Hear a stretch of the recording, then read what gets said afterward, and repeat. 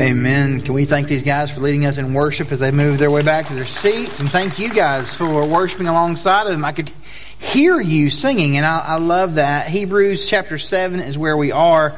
And as you're turning there, I'll let you know that before I was here, I was at a church, and I taught them pretty consistently.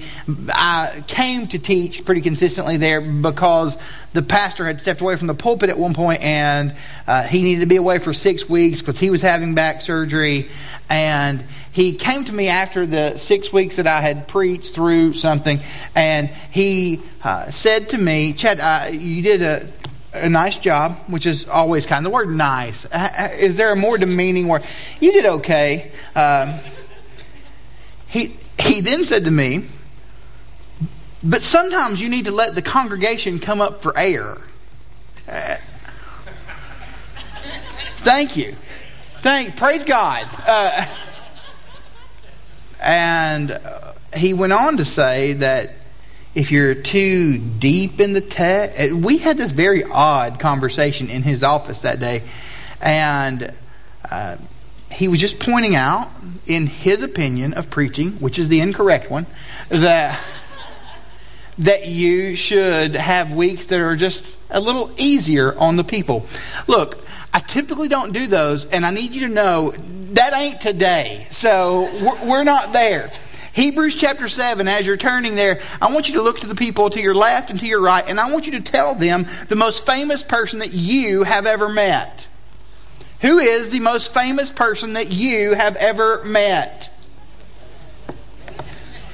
And if you think that your neighbor has a really good person, I want you to raise your hand because I want to ask who your famous person is. So anybody? All right, what you got right here, Jesse? Michael Lee from Star Puppy. You should have just left your hand down. Yes, ma'am. Jesus. I love a good Jesus juke. That's great. That's awesome. Thank you so much. Sarah, you had your hand up. Buzz Aldrin. Okay, great. So Sarah, she is a rocket scientist. So that's cool. Like, she literally works for NASA. She's a space doctor. So that's cool. Anybody else? Yes, over here, Nikki. Mike Hampton. From the Astros. Okay. Guys, look, I'm trying with this baseball stuff. It is hard. Okay, anybody? I'm a sports fan. Okay, what in the back right here? I met Shaq. You met Shaquille O'Neal. Okay, anybody else? Yes. Case Keenum. Okay, all right. So the quarterback for about 17 NFL teams. Yes, Jordan. Okay, he said he met DeAndre Hopkins and Patrick Mahomes. Okay, these are all. We love athletes. Okay, it's fitting that since it's WrestleMania weekend, the most famous people that I've ever met are all professional wrestlers. There was a dark season in my life called the late 90s where I would camp out for wrestling tickets so I could go and sit on the front row. And I eventually, that meant that the show would come to town. And when I mean show, I mean these sports entertainers.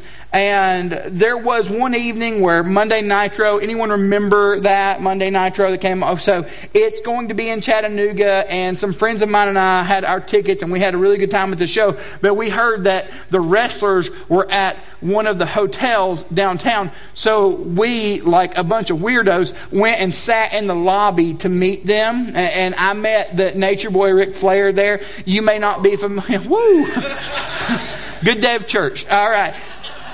I was on an airplane one time, and as I'm walking to my seat, I looked to my right, and a man that was called in his heyday the $1 Million Man, Ted DiBiase, was sitting in first class because he's a millionaire, and that's a joke. But as he's sitting there, I think, oh, that's Ted DiBiase. I need to talk to him.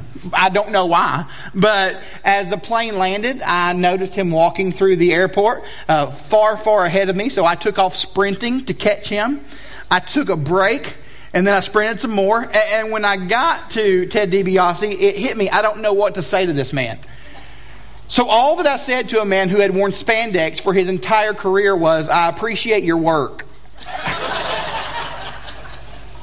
I was at a GNC. The question you're asking in your head now is, Chad, why were you ever in a GNC? I was buying throat tea. And such a weird thing to say.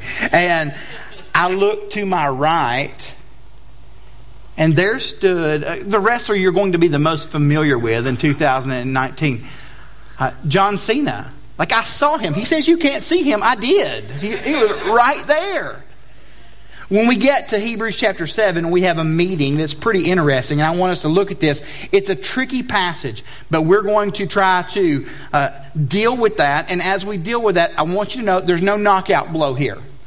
We're going 12 rounds with Hebrews chapter 7, and we're going to see what happens. It wins, we lose, but we'll give it our best. Verse 7, for this Melchizedek, we'll start in 19 and verse 6. We have this hope as an anchor for the soul, firm and secure.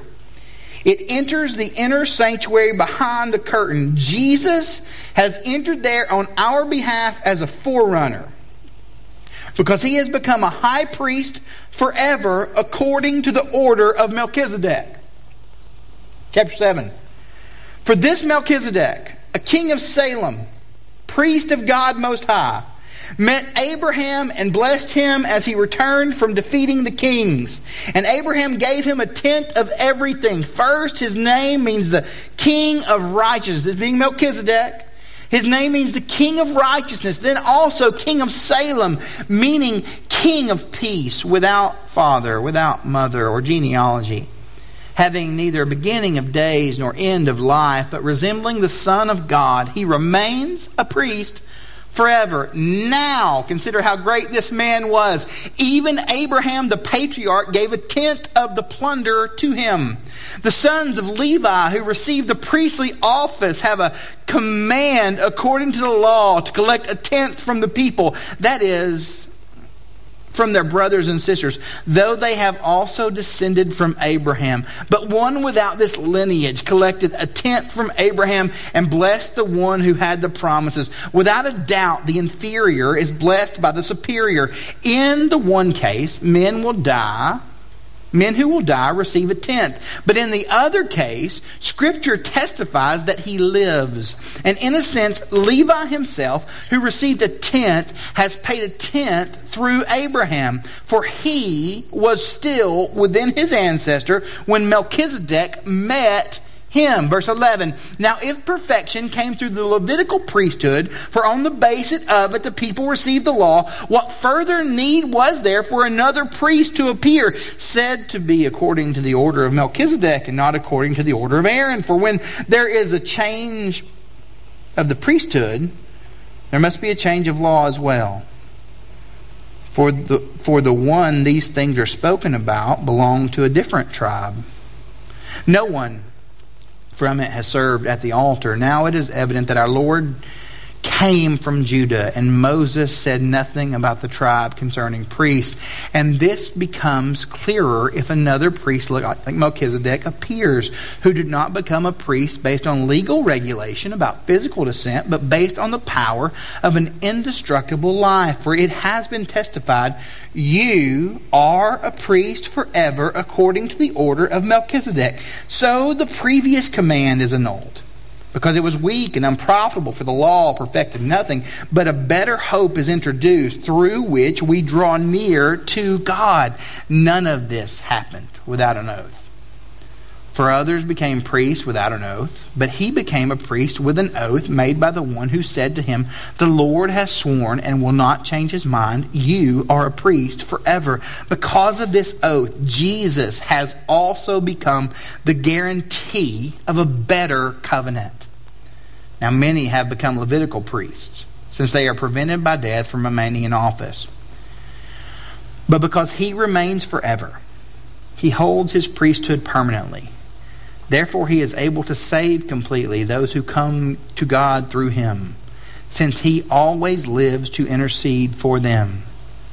For this is the kind of high priest we need: a holy, innocent, undefiled, separated from sinners, and exalted above the heavens.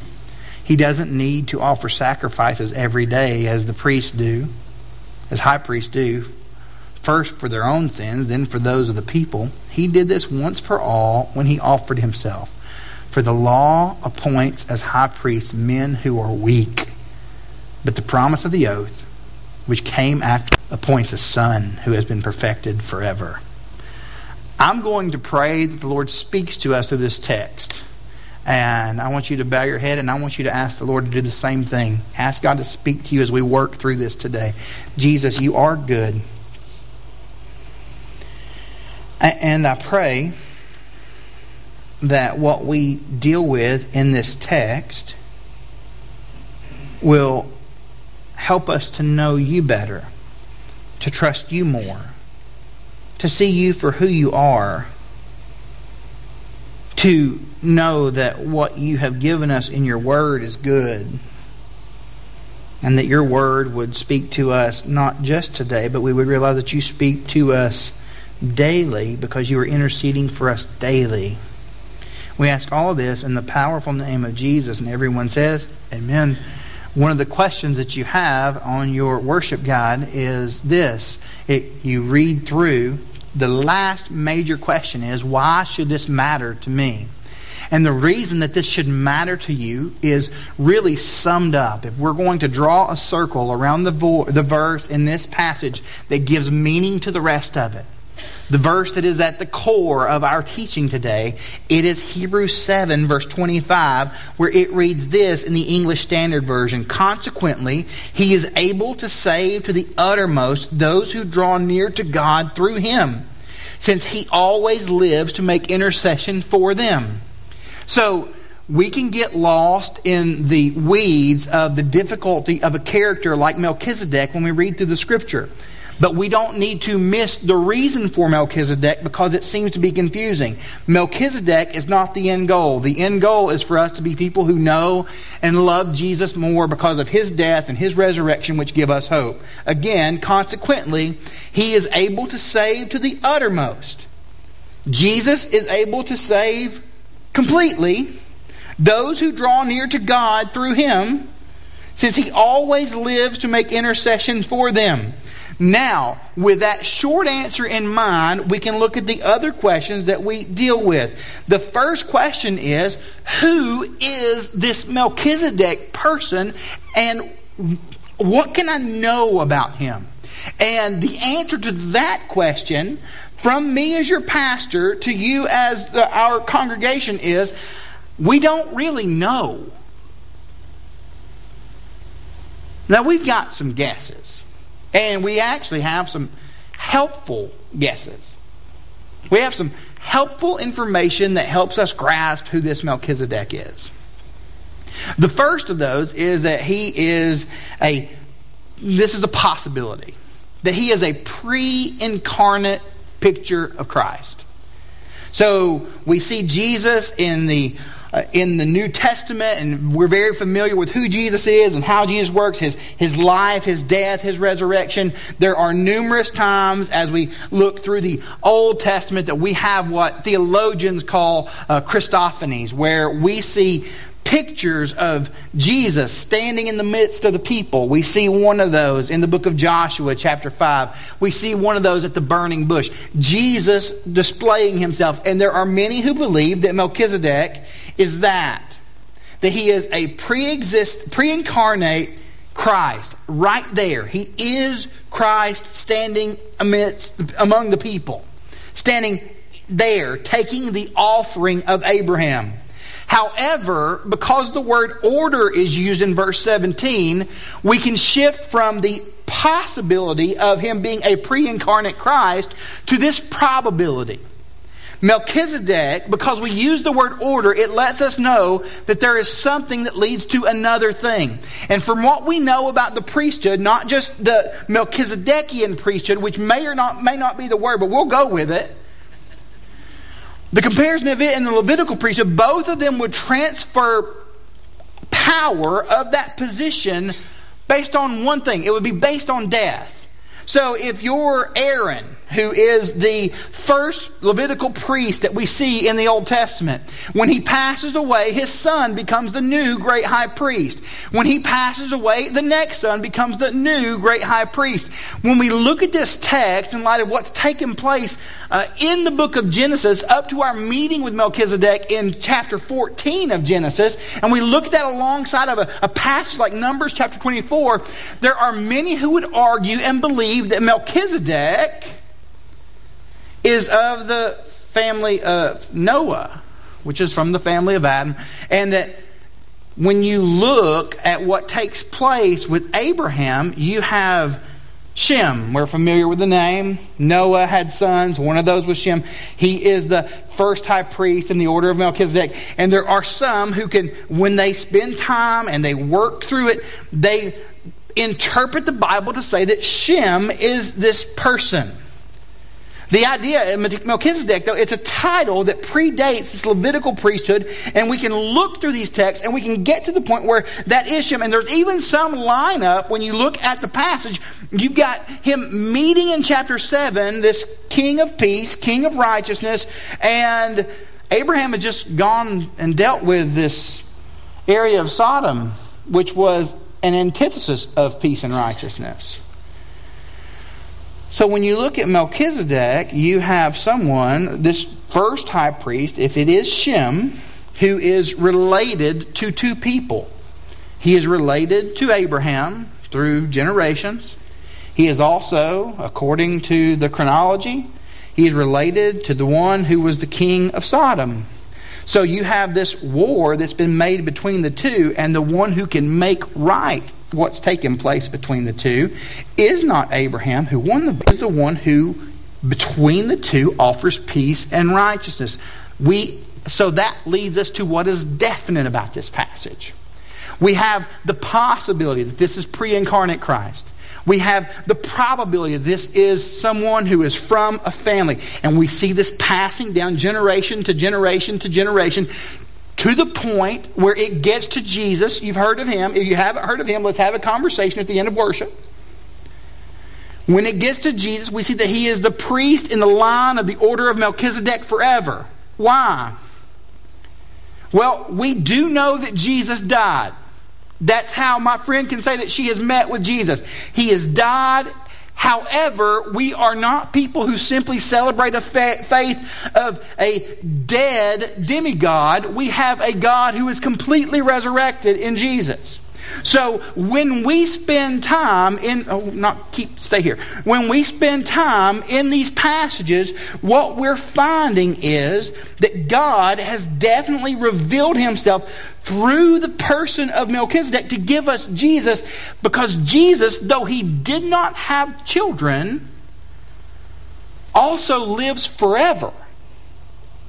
And that is an important, crucial point to what we're going to do today. Who is this Jesus? Or who is this Melchizedek? He is the king of Salem, the king of righteousness. The word Salem there, we eventually get the word Jerusalem from it.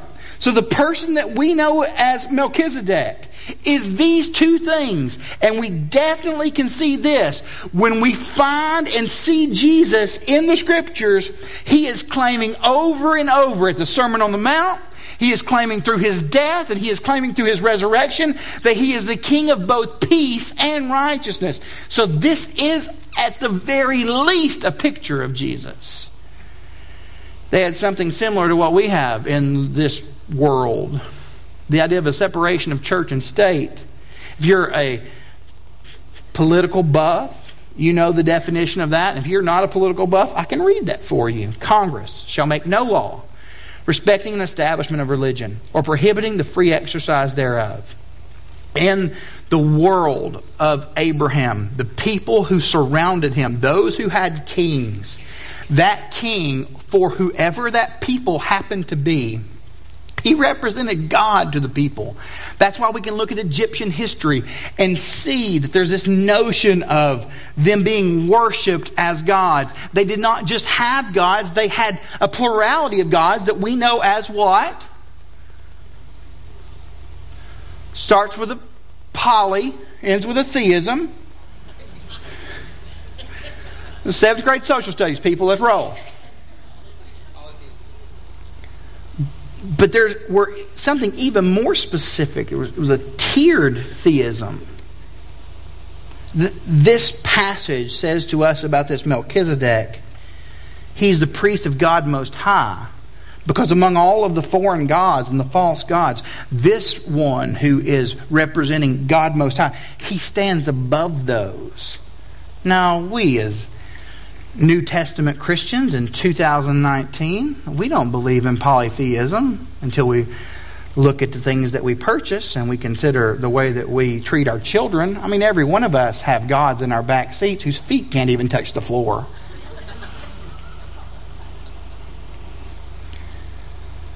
When this passage talks about this Melchizedek being the king of peace and the king of righteousness, we are seeing that God in Melchizedek and in the line of Melchizedek that will bring us Jesus, that God has given us someone who has united what needed to be divided through history.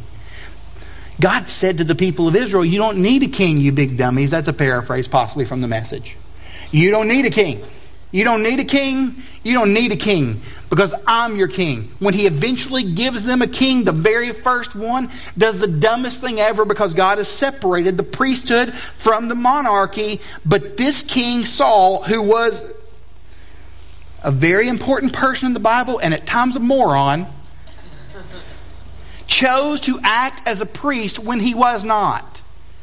When we look into this text and we consider who Melchizedek is, and more importantly, what Melchizedek provides for us in Jesus, we see that this idea of being able to be a righteous, peaceful king who is the priest of God, all of it comes together in him. So we have an idea as to who Melchizedek is. Lord of righteousness, Lord of peace. That's who we see in the Old Testament. That's who we see in Psalm 110 that Brent read from earlier. That's who we see in Genesis chapter 14. If you're just one of those who likes to read to the Bible and wiggle through it, and I would encourage you to do so, that's who we see.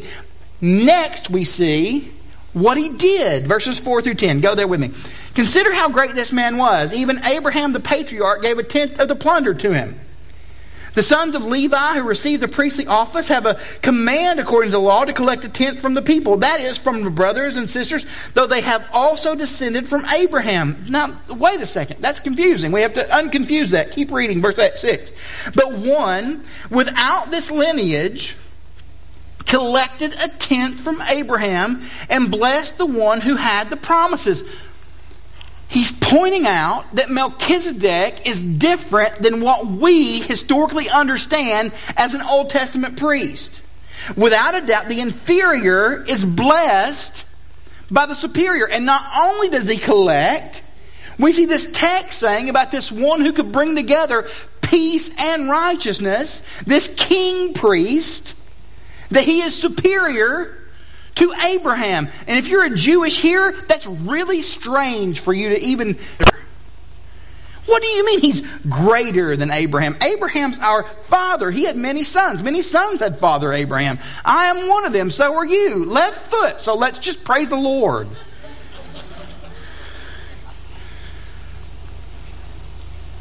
But this Melchizedekian priest, this title,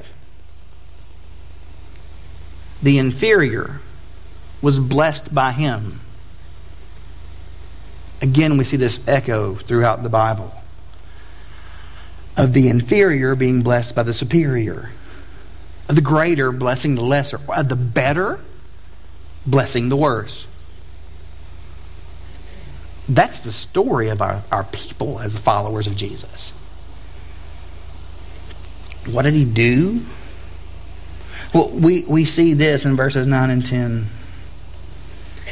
And in a sense, Levi himself, who receives a tenth, has paid a tenth through Abraham, for he was still within his ancestor when Melchizedek met him. So, this for us can be a little tricky if we're not careful. Because honestly, when you look at this passage, you've got this Levitical priesthood who so many of us are familiar with when we think of the Old Testament term, and we're saying that there's a priesthood that's more important than that. And then we're hearing that this priesthood, this Melchizedekian priesthood, blessed the other. But there are no Levites here. What's he saying in a sense? There are no Levites, there is no Moses, there was no Isaac at this point. The Bible has this concept you see through it. It's called covenant identity or covenant solidarity, right? It's the idea that these people, though they may not have been there, they're united to something that took place before them. It even runs and floods itself into our lives and in our walk with the Lord in this way. There is a solidarity that comes with the human race. And that solidarity comes in this, that we, all of us, though none of you knew Adam, you did not know what took place in the garden with Adam and Eve and the nudity and the fig leaf. You weren't there. However, you have a solidarity with him. That is, the curse that was placed upon him was placed upon each and every one of us.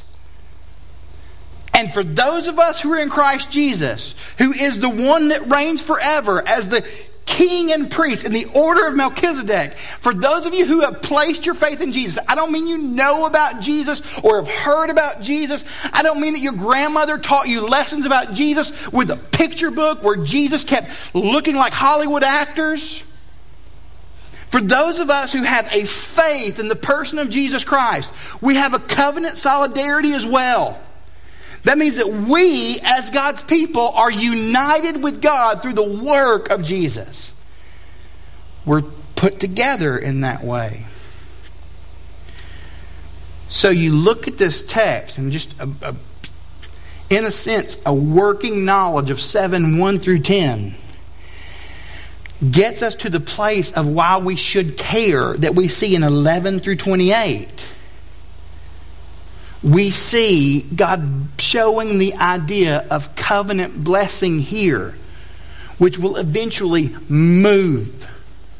Not the blessing itself, but the concept will move so that those of us who are people of faith are united with God in Christ Jesus. And though in the same way that we were cursed because of our sin, because of the sin of Adam that matriculated its way into each of our lives, we are blessed by the death of Jesus, the sinless death of Jesus that will give life to all of us. For those of us who have a faith in Jesus. Short answer again. We find it in verse 25. He is able to save to the uttermost those who draw near to God. So that lets us know a few things that we can understand about this priesthood. This priesthood of Jesus is secure. So if you're a note taker, that's a good thing. It's actually there, if I'm not mistaken. So it lets us know that Jesus is not from, I'm taking a drink of water. That's what that looks like if you're wondering. Jesus is not from the Aaronic priesthood, verse 11 through 17. Go there with me. If perfection had been attainable through the Levitical priesthood, for under it the people received the law, what further need would there have to be for another priest to rise after Melchizedek? So this says to us about the law that was good, the law that was helpful, the law that was beneficial, the law that David loved. It's not enough. So for those of us in here without church background, someone tricked you into coming this morning? You showed up? Your right behavior is not right enough. And for those of us who are good church folk, and you know who you are, you're the people who you're here quasi-regularly. You like to be here. You keep attending. The things that have culturally defined your faith are not enough. You were here every Sunday with Meemaw when you were a child. We weren't here when you were a child at Grace Bible, 14 years old. But you were at church every Sunday with your grandmother? Not enough. You don't yell too much? Not enough. Your enough never will be enough. Jesus, in him, the priesthood is secure. For where there is a change in the priesthood, notice this in verse 12, when there's a change in the priesthood, there's necessarily a change in the law as well. For the one of whom these things are spoken belonged to another tribe, for which no one had ever served at the altar. Again, talking of the people of Melchizedek. But for those who were in this religious, historical, Levitical order, we see this, they keep running to... They did this, and they did this really equates to every year they would offer up sacrifices that were good, and they pointed to something. They were helpful, they would point to that. But what they pointed to did not achieve ultimate hope for us. So you have an Old Testament people who are caught up in this system where daily they're offering up some sacrifices. Yearly they're offering up major sacrifices. And all of these sacrifices, if everything was tied to them just based upon the fact that they were happening, I'm good because I offered this sacrifice, that's missing the point of the faith that God has given us in the person of Jesus. That's missing the point of the Old Testament, because the Old Testament point is never to get to the place where we would say, my right behavior in this situation is good enough. As a matter of fact, when we get to John chapter 2, you have people who are doing that, right? Here's how it works. So you get to John chapter 2, and you've got Jesus going into the temple courtyard. We all know the story that Jesus flips over the potluck tables.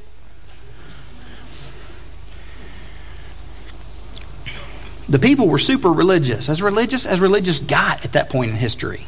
They were so religious that they were coming from across the world, in effect, to get there to offer up their sacrifices. And initially, this idea of having things to sell on the outskirts was beneficial. We always judge it, but there was benefit to it. Because who wants to travel with a goat? When they would get to town where the sacrifices, where these animals were being sold on the outskirts, if you traveled from afar, you would pick up your goat or you would pick up your bird, whatever you could afford, and you would come to the great high priest, or to the high priest of his day. He would offer that sacrifice up.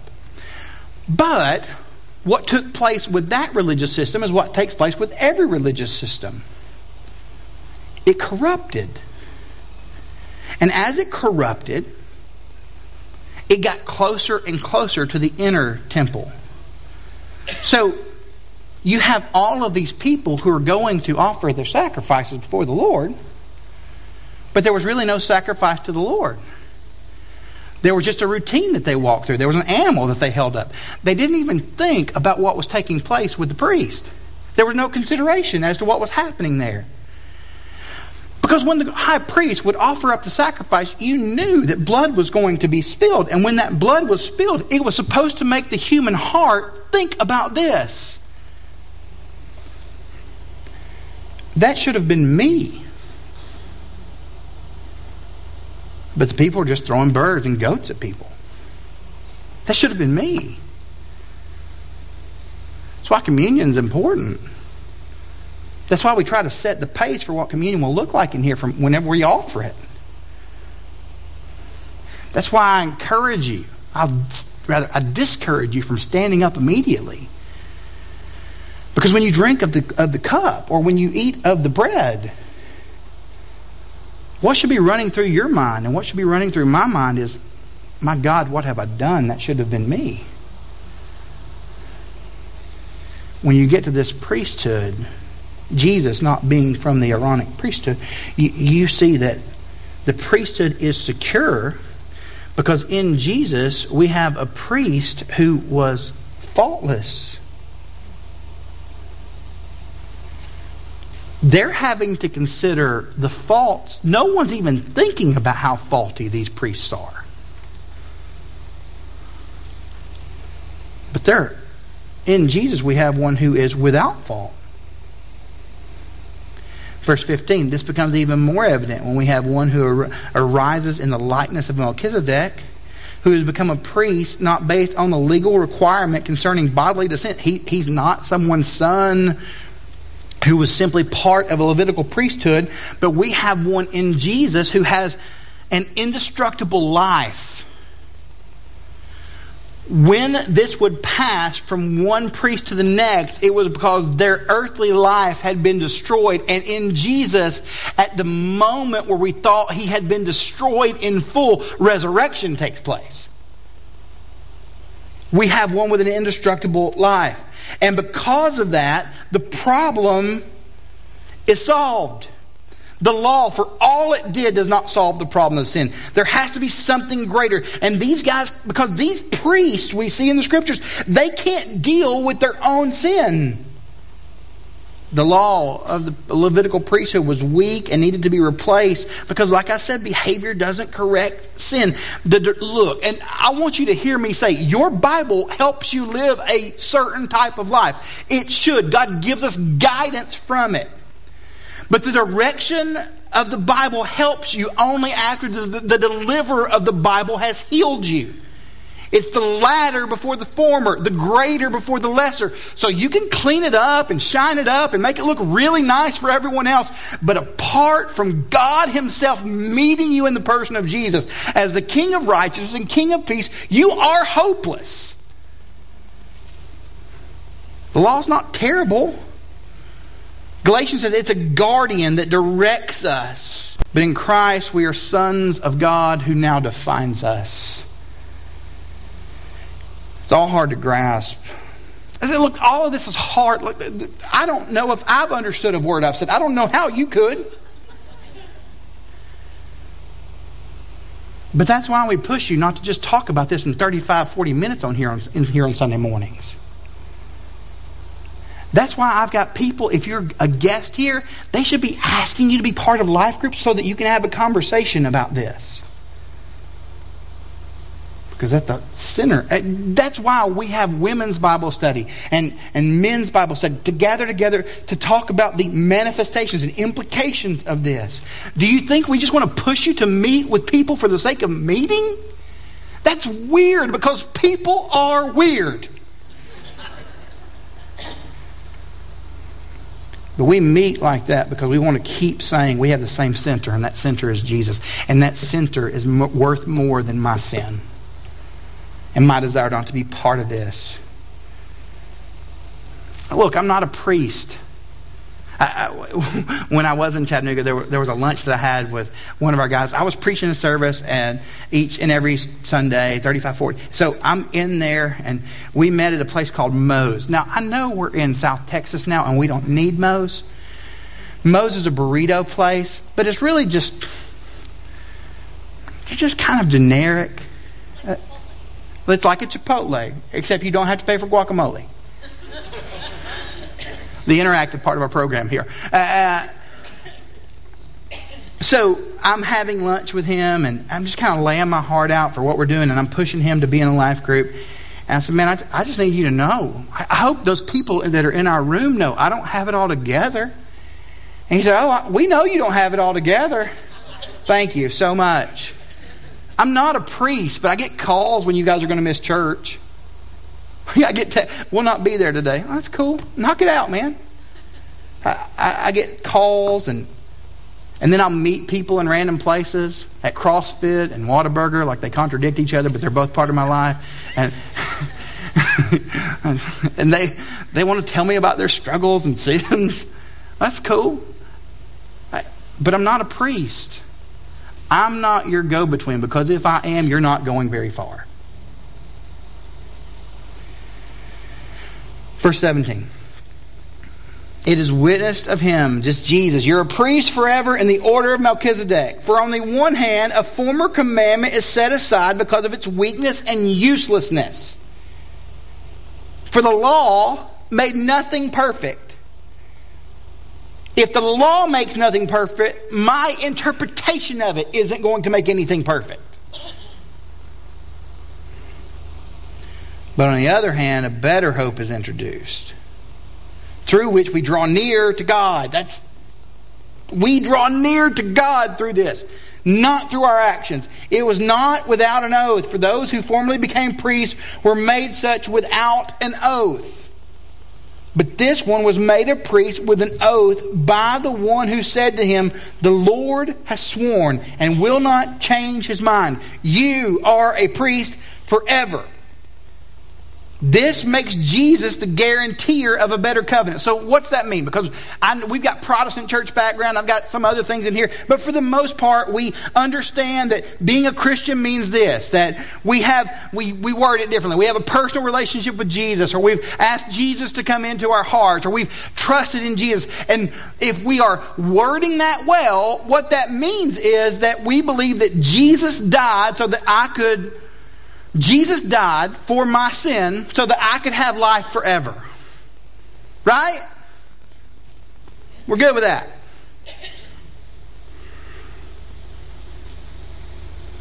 But there's more taking place with Jesus.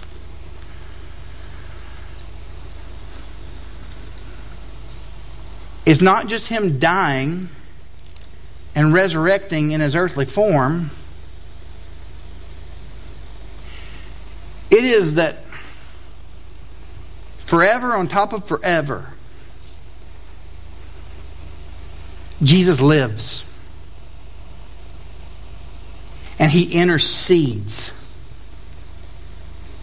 Okay, that intercession. It's a big Bible word for prayer. Jesus prays for us as believers. God hates sin. And God hates that we are immersed in it.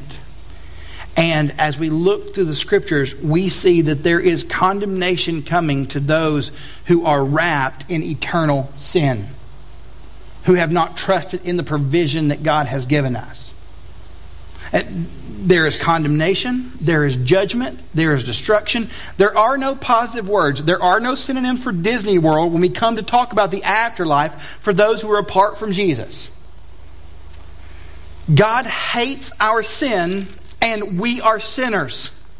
So something has to take place to correct that. The death and resurrection of Jesus initiate us into the family of God. We are part of God's family. And what keeps us in right relationship with God, because guess what? We still sin. I sinned this morning a lot. What keeps us is that Jesus eternally declares over you and declares over me, in the face of my sin, mine.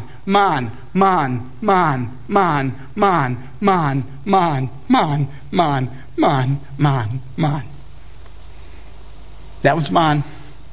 That one belongs to us. That one, we know who he is. He's trusted in me.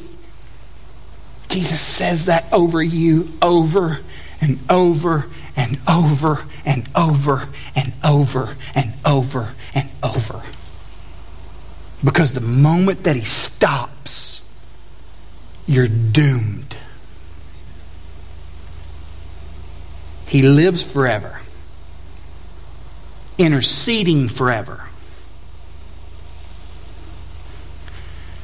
Which means that we can draw near. Do you see look, for those of you, who's been with us for more than 1 week of our time in Hebrews? Awesome. The rest of you judged by me. I'm kidding. I'm completely kidding. I love you. But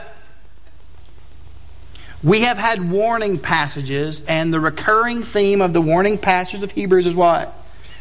Don't fall away. Don't drift away. Don't sneak away. Don't walk away. But we see in verse 25 that he lives so you can draw near. His living means you can. You've been given the opportunity. He doesn't just give the opportunity, he gives the faith to do so.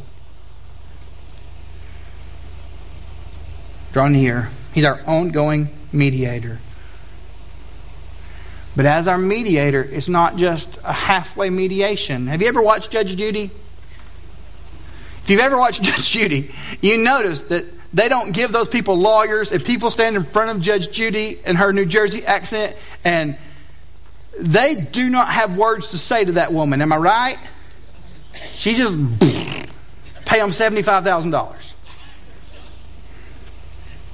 I was watching Stranger Things 2, and in Stranger Things 2, Officer Hopper meeting with 11. If you're unfamiliar, it's okay. We can work through that. But they're meeting together, and he begins to explain to her what compromise is. Right? And in this explanation of compromise, here is what he says to her. He says, compromise means that everybody is halfway happy. Our traditional understanding of a mediator is that.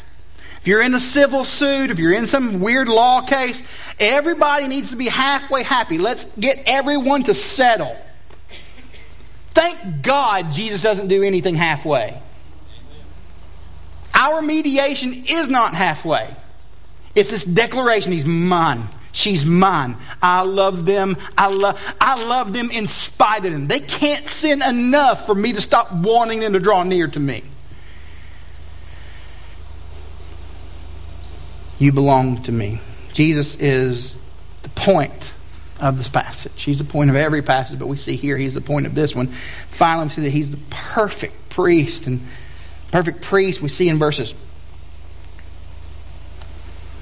26. Go there with me. This is the kind of high priest that we need. Holy, innocent, undefiled, separated from sinners, and exalted above the heavens. That's the priest that we need. So their Levitical system was a tad short of that. No matter how much we tell you that they would always look for the perfect lamb or the perfect sheep or the perfect bird. Those weren't really perfect. You just found the best. God has to settle for their best. Look, it's not our worst that sends us away from God forever without Jesus. It's our best. God settles for their best.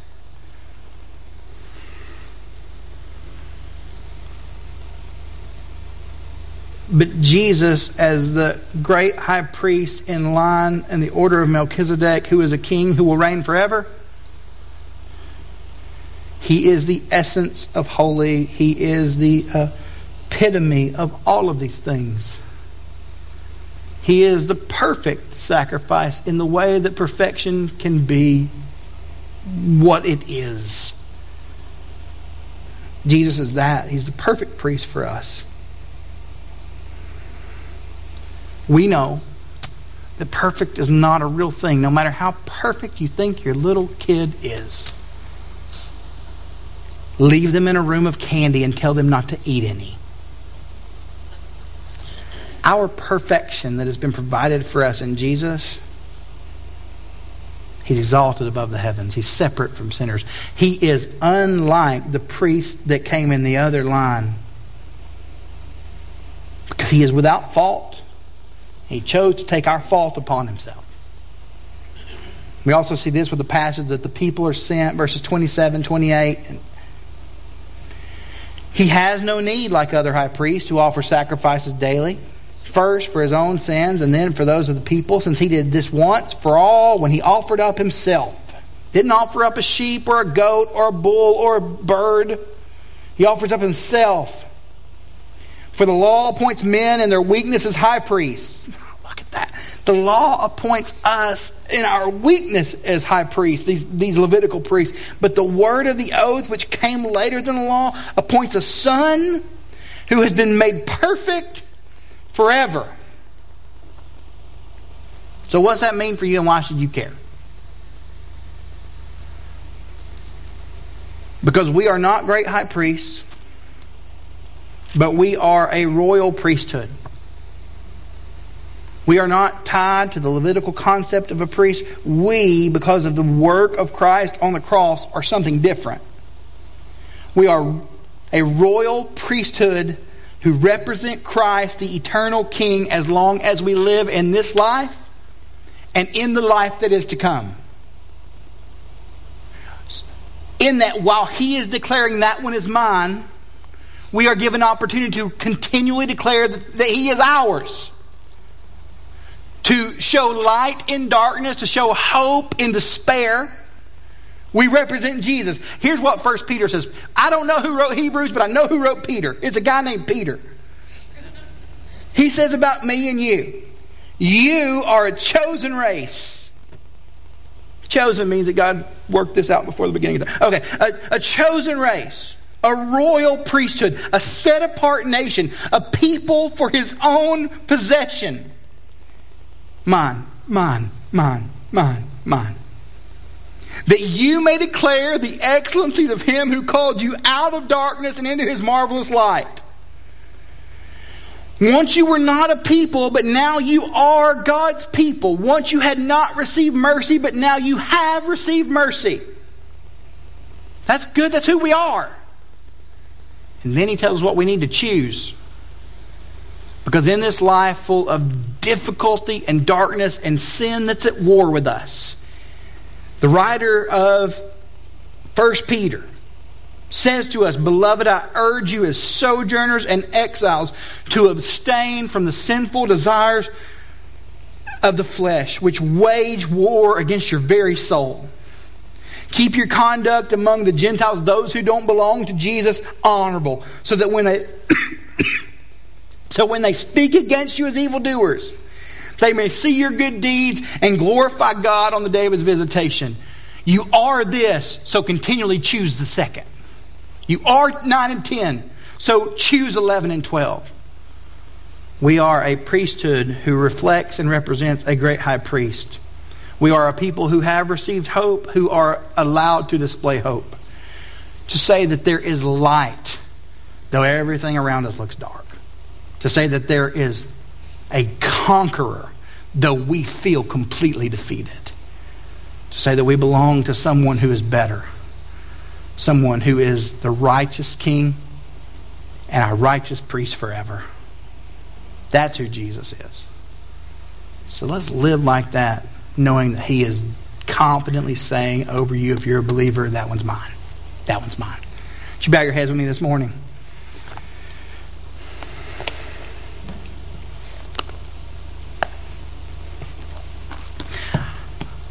At the end of our services, if you're unfamiliar, I'm at the back right-hand corner of the room. If you are here and you are not a follower of Jesus, there's hope and it's in Jesus. That's it. Your righteousness, your peace are in Jesus.